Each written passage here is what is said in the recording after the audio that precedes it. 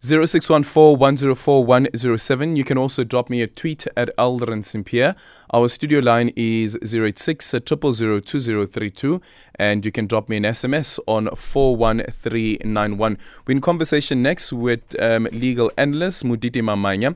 Eastern Cape Premier Oscar Mabuyane is finally off the hook. The Bhisho High Court has set aside a report by the Public Protector that found Mabuyane to have irregularly benefited from funds meant for the late Winnie Madikizela Mandela's memorial service.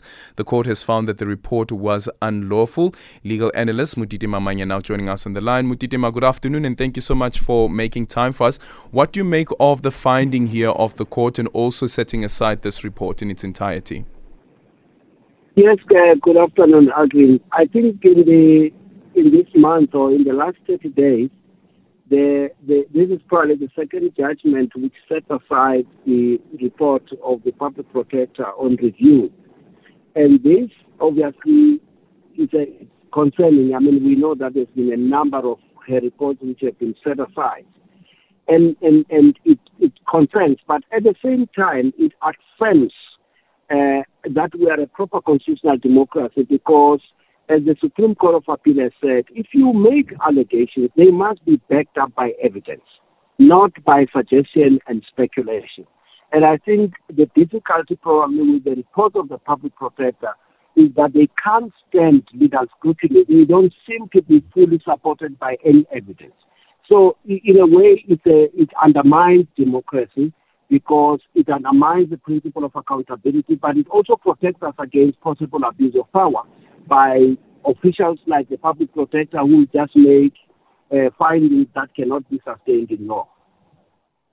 Yeah, one of the issues that is raised in the judgment as well is the reliance on the Financial Intelligence Centre's report that the Public Protector got a hold of, and the Public Protector believing that 2.2 million rand was actually money that came from the state coffers, and 450,000 rand of that ending up with Oscar Mabuyane. And of course, Oscar had said that this was a loan.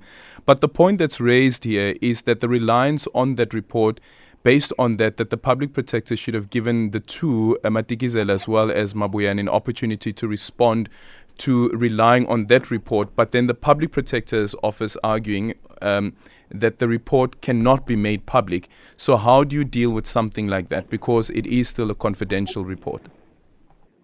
Well, if you are acting on information and you say to me, I'm in possession of this information. In law, I'm entitled to challenge even the validity of that information. But I think the bigger danger is when the Public Protector says, I have got this information which cannot be furnished to you to enable you to answer to the allegations that are made against you.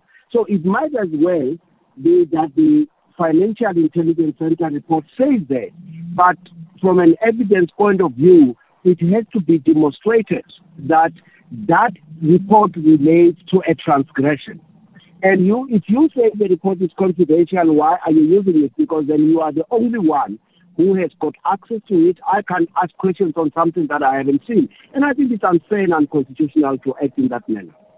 I wonder also whether the suspension of the Public Protector in this matter could also have an influence on what sort of documents are being made available to the court. For instance, the court here says that the failure of the Public Protector to provide an explanation for her signing two different reports is disturbing and gives credence to the charge that she did not apply her mind to the content. When the person who was the Public Protector at the time in charge of the office is no longer there, and we know that institutional memory remains with the Public Protector, is it the expectation that the office of the Public Protector in the after, or even being led by an acting Public Protector, must somehow try to defend its reports?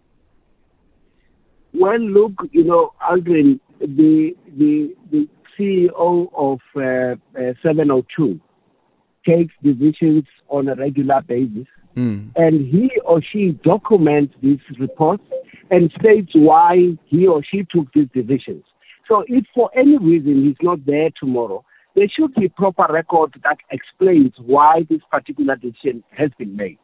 But secondly, the person who's the incumbent of the Public Protector should not be bound by things that he or she does not agree with, or which do not represent a correct legal or factual position.